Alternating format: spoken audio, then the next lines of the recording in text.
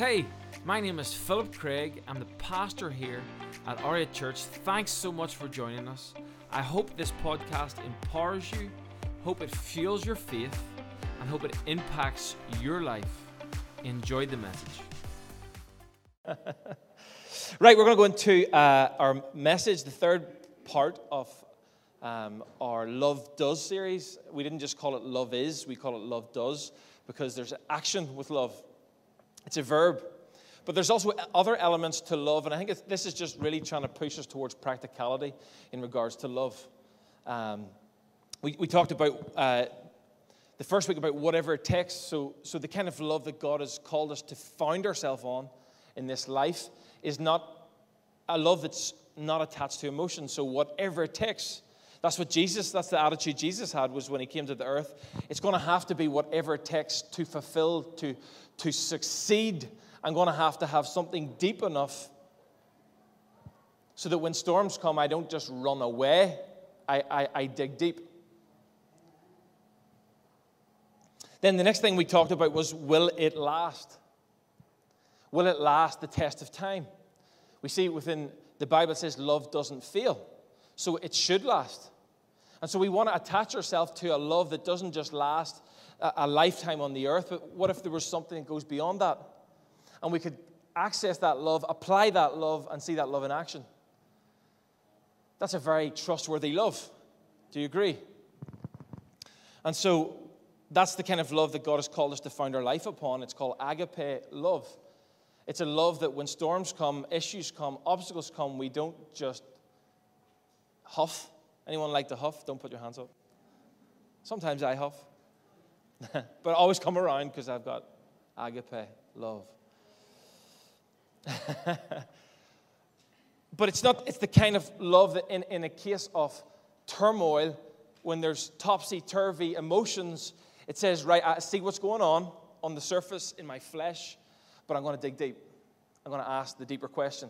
What's going on? Why am I getting like this? Why am I reacting like this? I'm going deep. I'm digging deep. We then see, we're in the middle of Lent. Historically, we see Jesus go to the desert before he starts his ministry, before he releases the power that God has intended for him. And he goes through temptations, and we see he gets tempted with the lust of the flesh, the desires of the flesh. So it was funny, it was to eat. Anyone love to eat? So we come to Alpha, to eat. Partly. And so he was tempted with bread when he was what? At his weakest, hungry. But he kept going back to, it is written. And then he was tempted with that he would have all the influence and he'd get all the glory, and the pride could have kicked up, and the pride was we all love the glory. We like the attention. It's nice to feel loved. But if we're not careful, we can want the glory for ourselves. And that applies to church, to work, to family, whatever it is. We can very easily fall for the lie that getting the glory yourself fulfills you and sets you up for a stable life and a safe life. The problem is the glory can come and the glory can go. And then it goes on with the lust of the eyes. I see I'm competing with other people. And Satan said, I'll give you all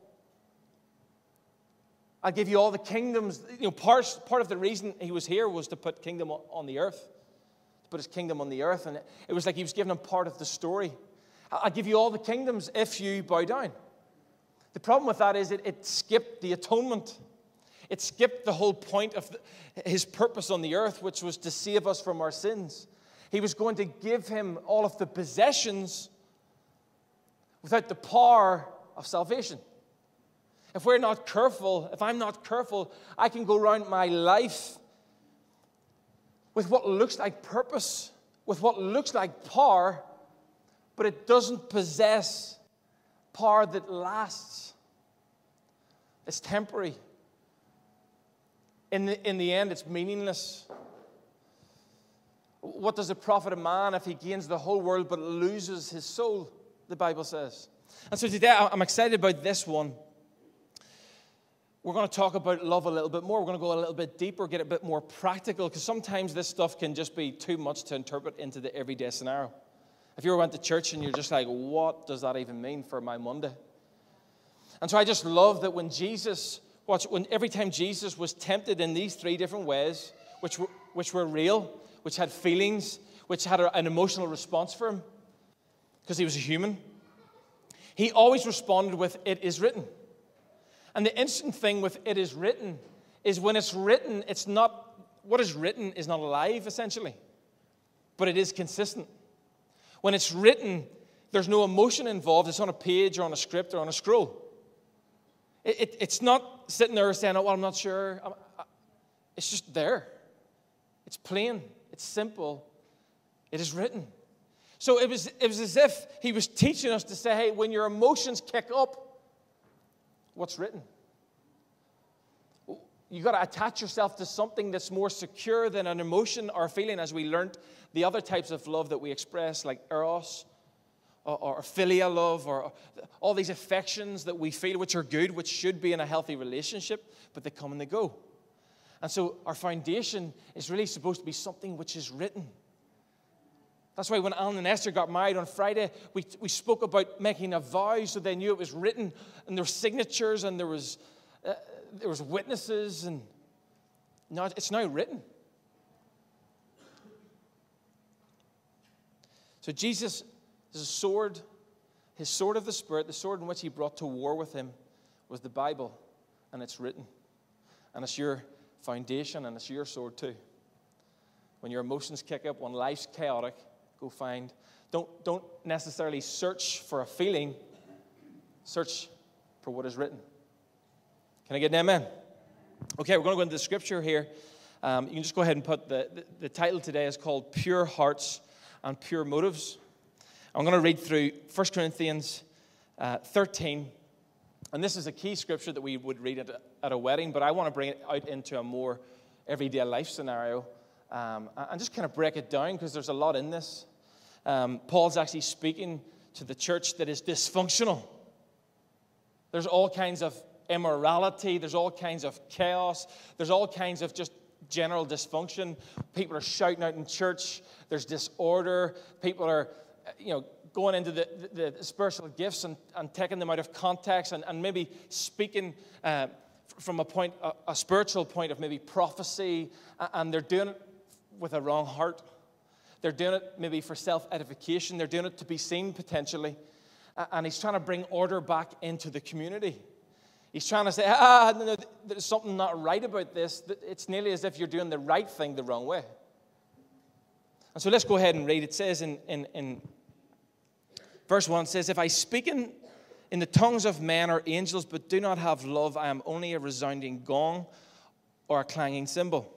If I have the gift of prophecy and can fathom all mysteries and all knowledge, and if I have faith that can move mountains, but do not have love, I am nothing." Interesting, it's like talking about things which are good. "If I give all I possess to the poor and give over my body to hardship, that I may boast, but do not have love, I gain nothing. Love is patient, love is kind, it does not envy, it does not boast, it is not easily proud, it does not dishonor others, it is not self-seeking, it is not easily angered, it keeps no record of wrongs, love does not delight in evil, but rejoices with the truth, it always protects, always trusts, always hopes." Anyone read that and just think, I'm still at love is patient? Still trying to work on that one. This is a long list.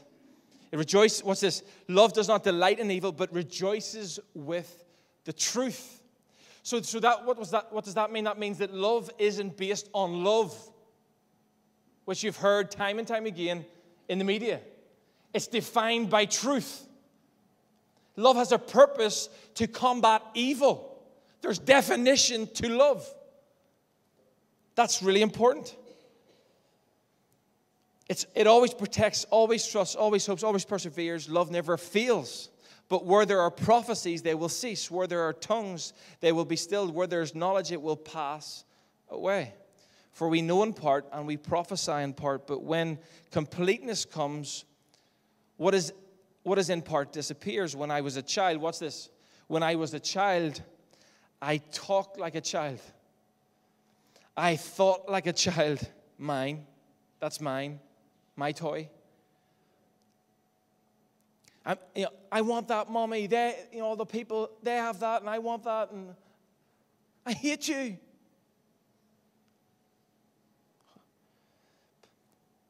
When I became a man, I put the ways of childhood behind me. We're talking about maturity. We're talking about being able to love better. We're talking about moving forward on a journey of love. It looks like growing up. For now we see only a reflection as in a mirror, then we shall see face to face. Now I know in part, then I shall know fully, even as I am fully known. And now these three things remain: faith, hope, and love, but the greatest of these is love. Let's just pray. God, I just pray and thank you that you are the definition of true love. And God, when we understand, and we don't just understand with our mind, but we experience you in our heart, you change us from the inside out. God, help us to grow up and grow deeper in love with you, and enable us to love better other people. In Jesus' name, amen. So God's love is defined by God's truth. Some interesting things in this text. So what I find really interesting and kind of threw me off a little bit, they started to talk about prophecy. Started to talk about good works, like laying down your life, actually going through pain for what it seems like one another, maybe helping with a charity, maybe cutting the lawn for your wife, maybe doing the dishes, maybe serving in youth, maybe serving at church, maybe dancing for, what was it? Not Portadown Cares. What do you dance for? Cast for Kids. And he's supposed to have amazing moves. Come on, put our hands together for Thomas and his amazing moves. But for me, sometimes, I went to church this week, tick. I'm good. I'm loving God. I went to group this week.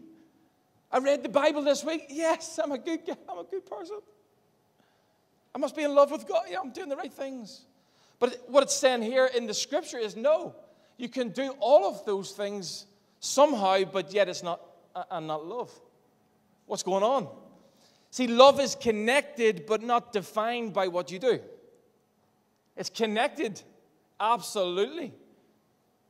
But it's not defined by what you do. You see, what's this? You can connect with someone and not love them. Anyone ever connected with someone in work, but you definitely don't love them? Anyone connected with someone in the queue in town, and you're definitely not feeling feelings of love?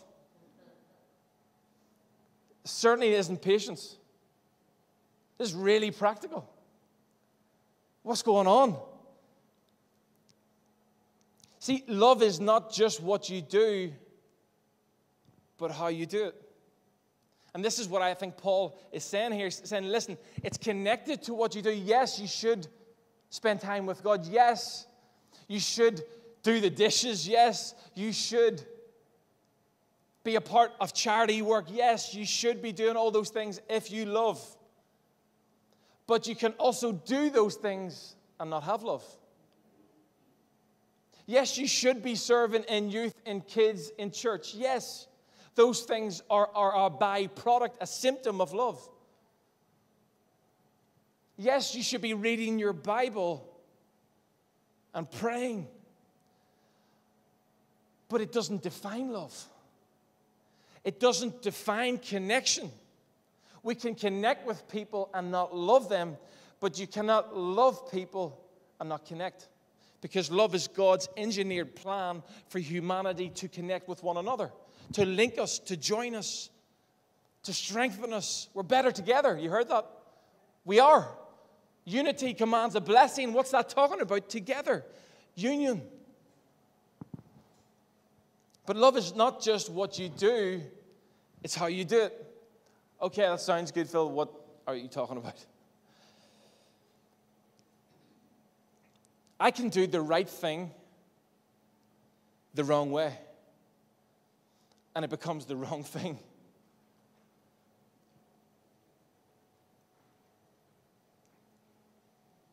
Let me give you a few examples. I've been working, I've seen places that produce amazing pastries. Did anyone get any of those buns on the way in? Amazing pastries in a coffee shop. And the product is amazing. What they do is amazing. But when you see behind the scenes and you hear the stories of what's going on in the staff room, it's a mess. It's corrupt. It's dysfunctional. But they still have a good work. I've been in churches that put on an amazing weekend service. You would come in, coffee would be perfect. The worship would be just inspirational. The message would be relevant. You would go out, you would be blessed.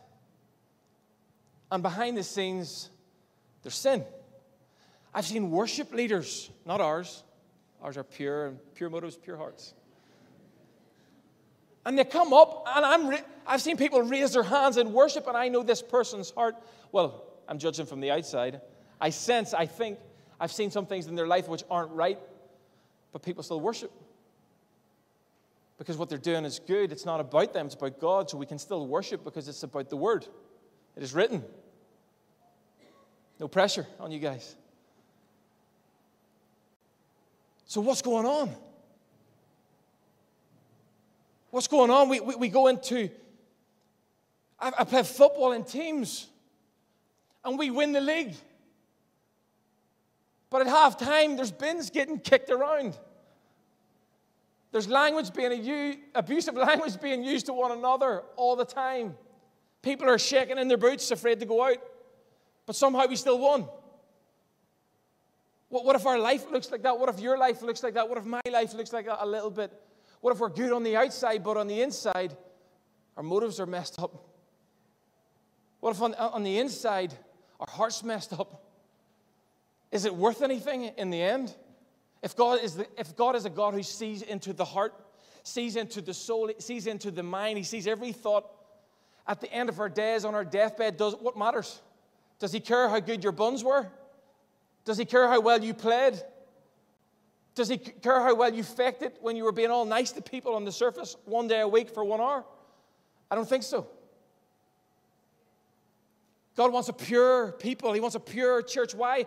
Because we cannot be anything else but that if we're connected to perfect love. It's impossible. That's why the hardest part I have, and the hardest part I would believe you might have with God, is to actually get vulnerable enough with Him where He can actually change your heart. I promise you, it's one of the hardest things to do, to actually get vulnerable with someone. And I honestly believe that's why when we go through hardship, God impacts us the most, because we're vulnerable. We're in that space where we're willing. That's why I honestly believe the church was always supposed to be vulnerable.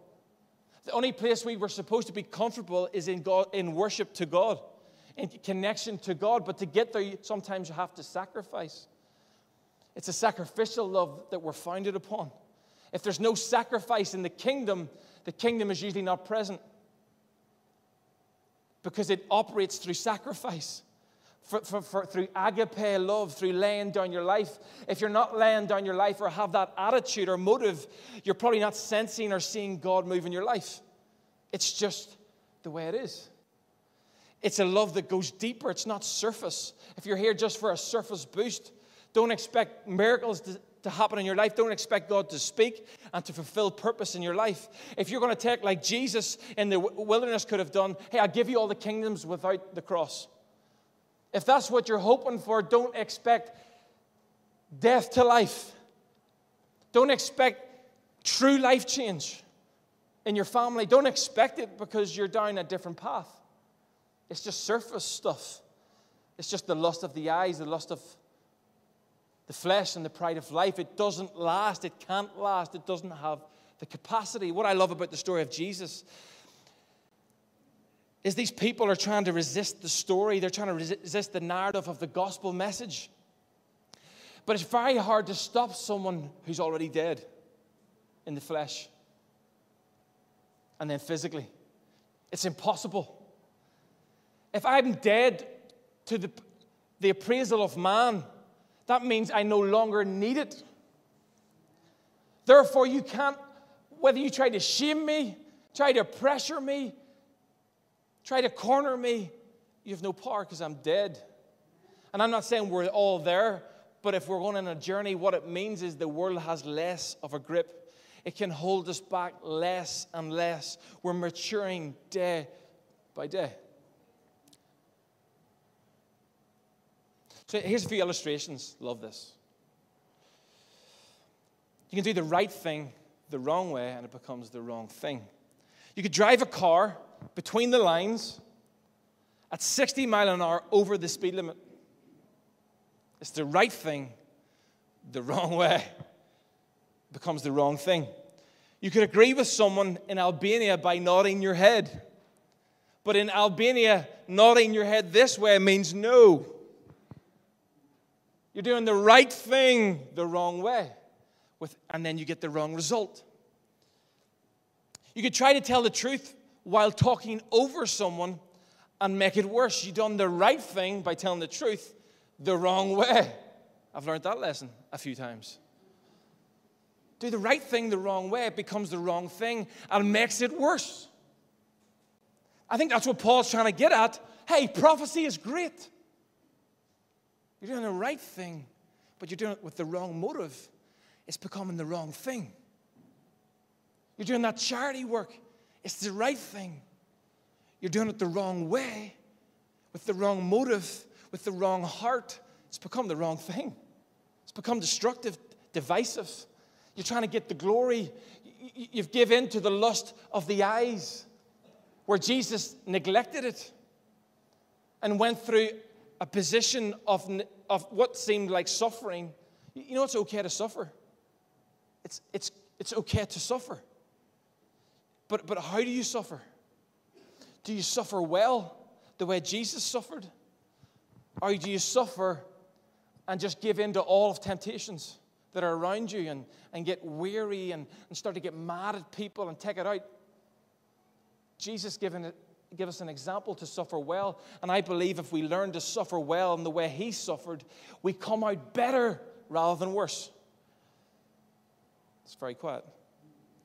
Can I get an amen? You could try to keep peace by avoiding conflict, but you never fix the problem. You do the right thing by trying to keep peace. You do it the wrong way by avoidance. We were in our group this week, our couples group, and that's what we were talking about, conflict. How do you deal with conflict? Here's a little tip that I've taken on board. There's a difference between complaining and criticizing. When you complain, it's about how I feel. When you criticize, you blame the other person. You make it about someone else. You make it external to yourself. So really, you're not owning your own issues. And what happens when you criticize? It comes back, and there's no solution. So instead of avoiding, we should talk. But we got to talk the right way with complaining rather than criticizing. Can I get an amen? Some of you have just nudged someone about 5 times. That's you. 6, you could remove yourself from a toxic person, but continue to carry resentment. You've put up healthy boundaries, done the right thing the wrong way, because they're still living rent-free in your mind, in your heart, in your head. You've carried the situation, the problem with you. You were supposed to leave that. God's way of leaving that, it is written, do not repay evil for evil, but repay evil with good. Why? Because that's what Jesus done for you. He gave you permission to forgive because he forgave you. If you don't apply that, don't expect his results of freedom. Don't expect maturity. You'll still be like a child complaining about that other person. Mine. Not fair. That's what Paul's talking about. We got to grow up. We got to look to what is written. We got to look to God's success plan for life. 7, you could receive Jesus' sacrifice for your sin, but never apply his ways to your life. So I've got my ticket to heaven, but your life is meaningless, with no purpose. Actually, Jesus spoke to some of those people who said, hey, we've done all these works, we've prophesied in your name, we've converted people, we've healed. And Jesus said, I didn't know you, because they'd done the right thing the wrong way. Their hearts were not connected, and therefore they did not have love. You can sign up for the dream team, but never get involved and activate your gifts. Just hide out. Fear. What if I get it wrong? Of course you'll get it wrong. Of course you'll make mistakes. That's how a baby grows. Have you seen a baby trying to walk? Stumbling, sputtering, falling. That's how you grow. You will make mistakes. Does that? Okay. You will get it wrong.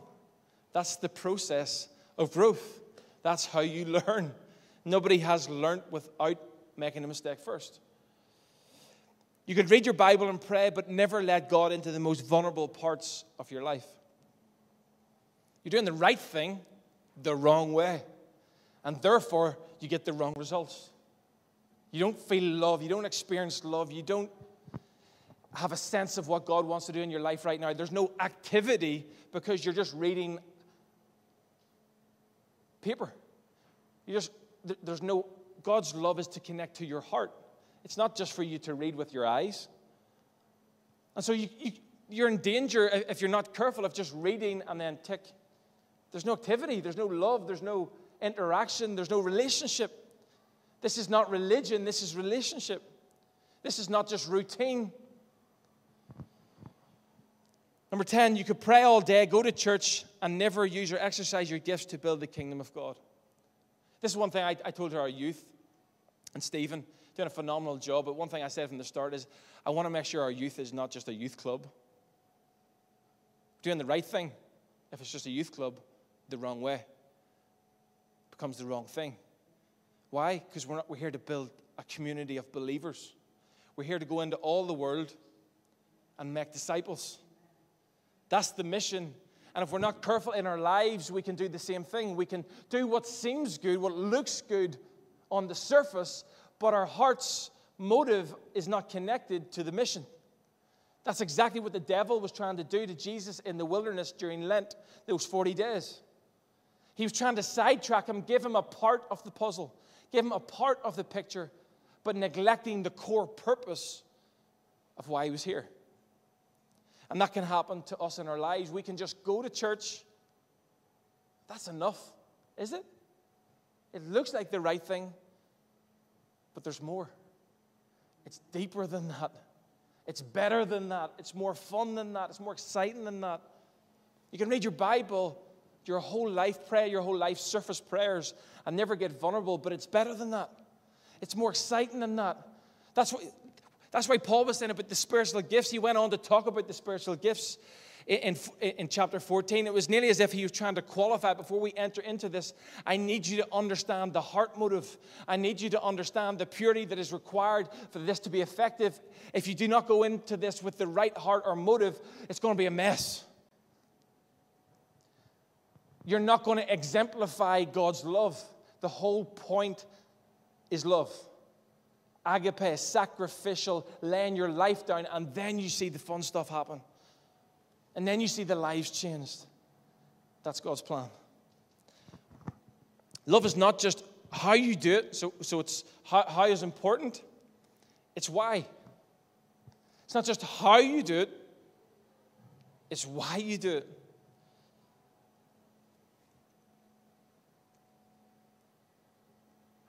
I love this. I was learning about leadership, and I always love to learn. I hope I'm always learning till the day I die. But I heard this quote, and it says, if you're a leader and you see a problem with somebody, this could be in your workplace, this could be at home. If you're a leader and you see a problem with somebody, and all you do is talk behind their back rather than to them, the problem is no longer that person, the problem is you. Because God's way is to go face to face, heart, to connect. Love looks like confrontation, in a healthy way. It does not look like avoidance. Some of us avoid problems, and therefore we carry resentment, which then puts us off course and neglects the purpose and plan that God has for us. And whereas God's saying, hey, we got to face up. Face to face, one to one. Get it out in the open. Shame grows in the dark. Gossip grows in the dark. Backstabbing starts in the dark. Remember being at uni and, like to party a wee bit. Like to get out and socialize, Love to be around people and drop a few moves. Always thought I had a decent resume in regards to dance moves. Why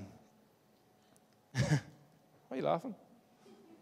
You've seen them in the living room. Outstanding.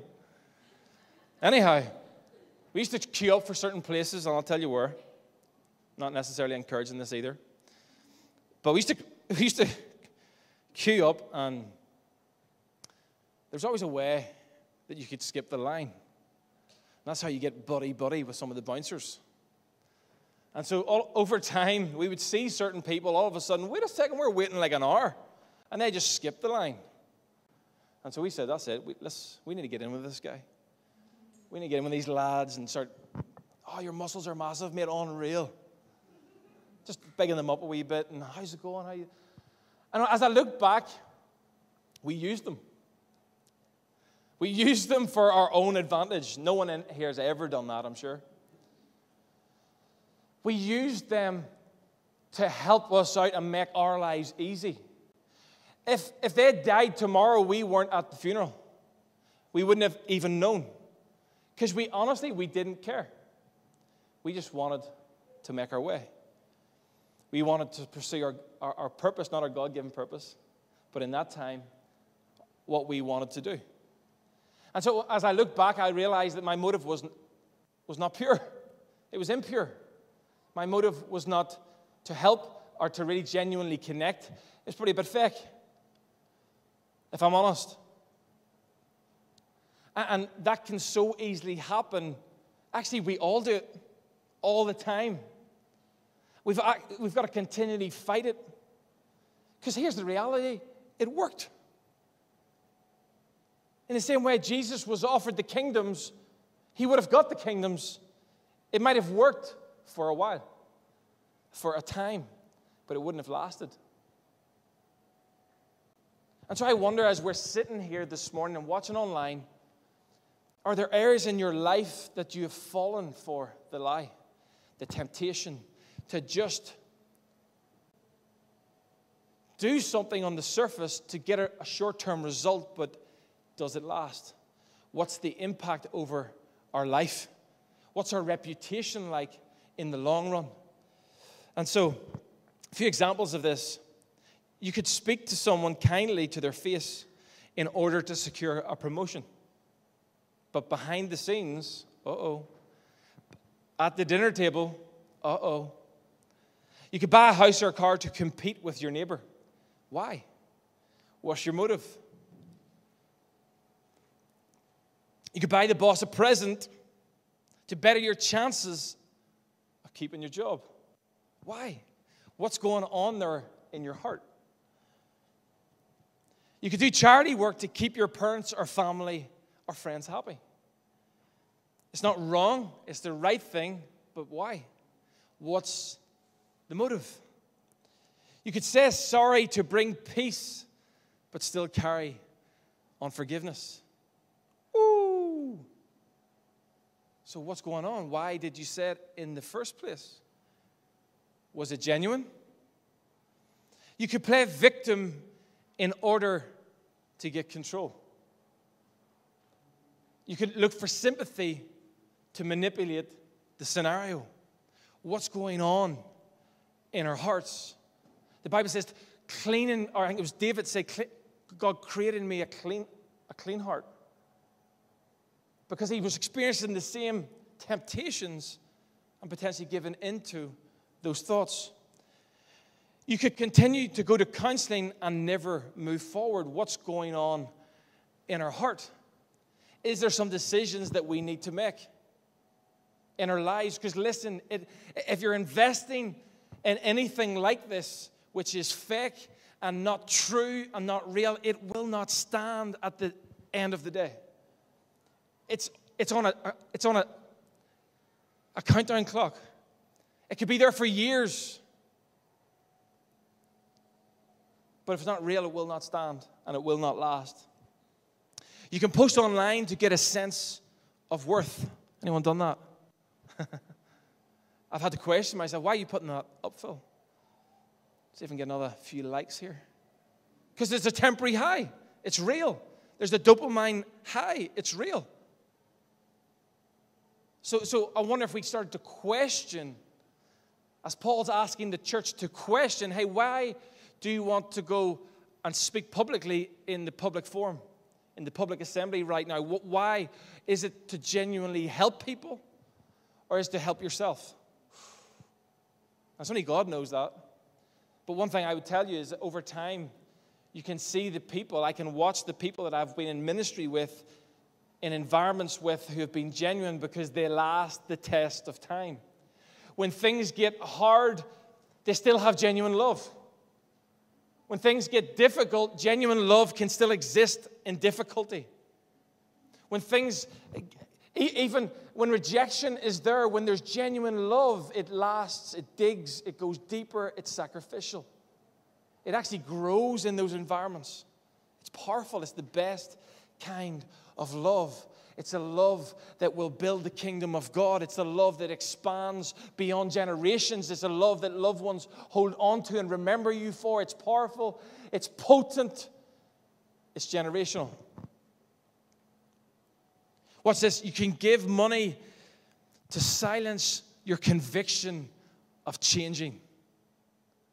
Oh, sure, I give to the church, it's fine. But that's not what God, that's part of it. That's good.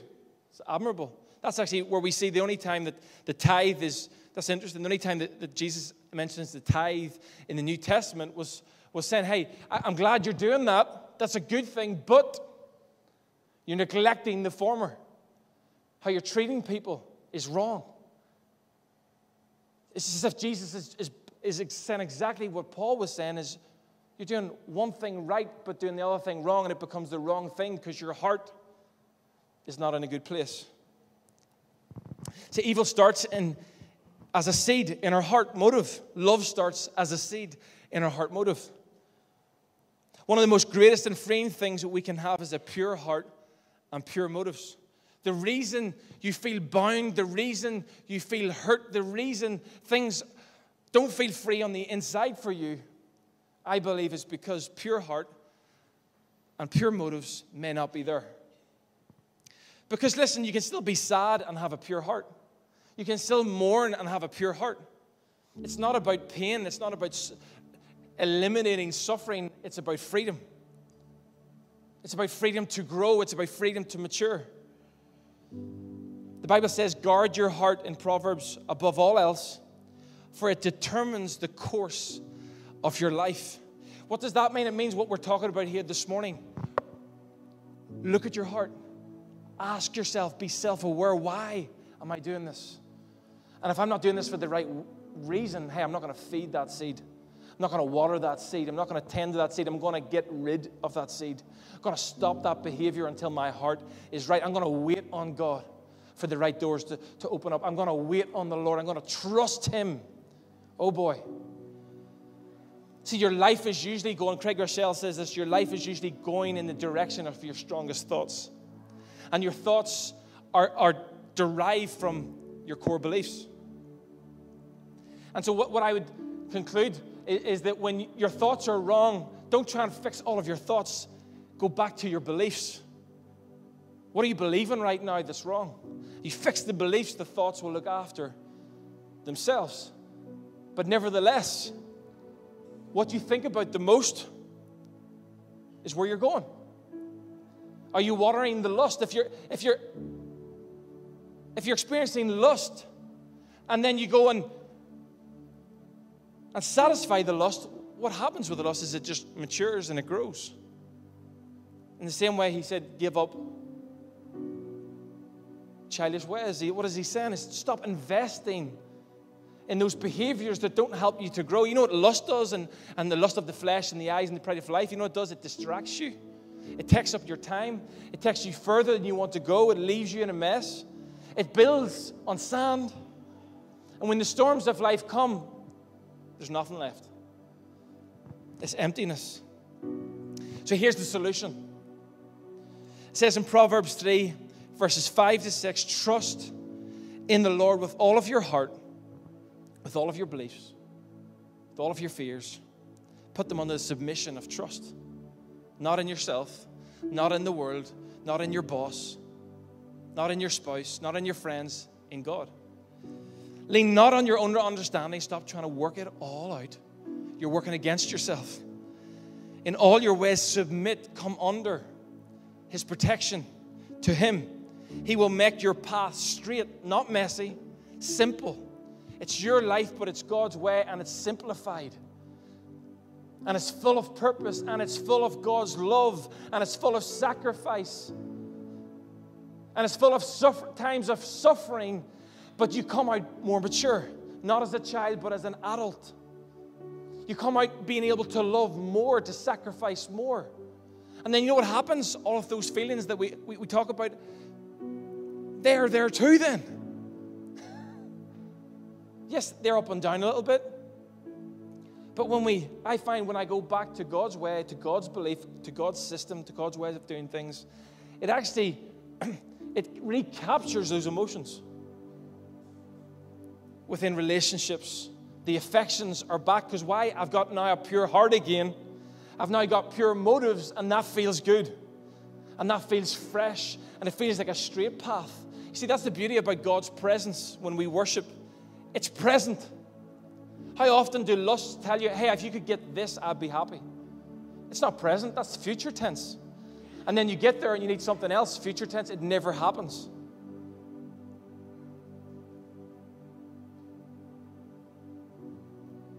And so that's the beauty about the presence of God. See, trusting God is the solution to maintaining a pure heart and pure motives. Go ahead and stand. Hope you enjoyed the podcast today. I hope it encouraged you. There's a few things I'd love you to do. I'd love you to subscribe to our YouTube, iTunes, or Spotify account. This is so you can keep up with our most recent material and messages. If this ministry has impacted your life and you'd love to help us reach others, you can do that right now by going to r8church.org and giving now. Cannot wait to see you next week on the R8 Church podcast.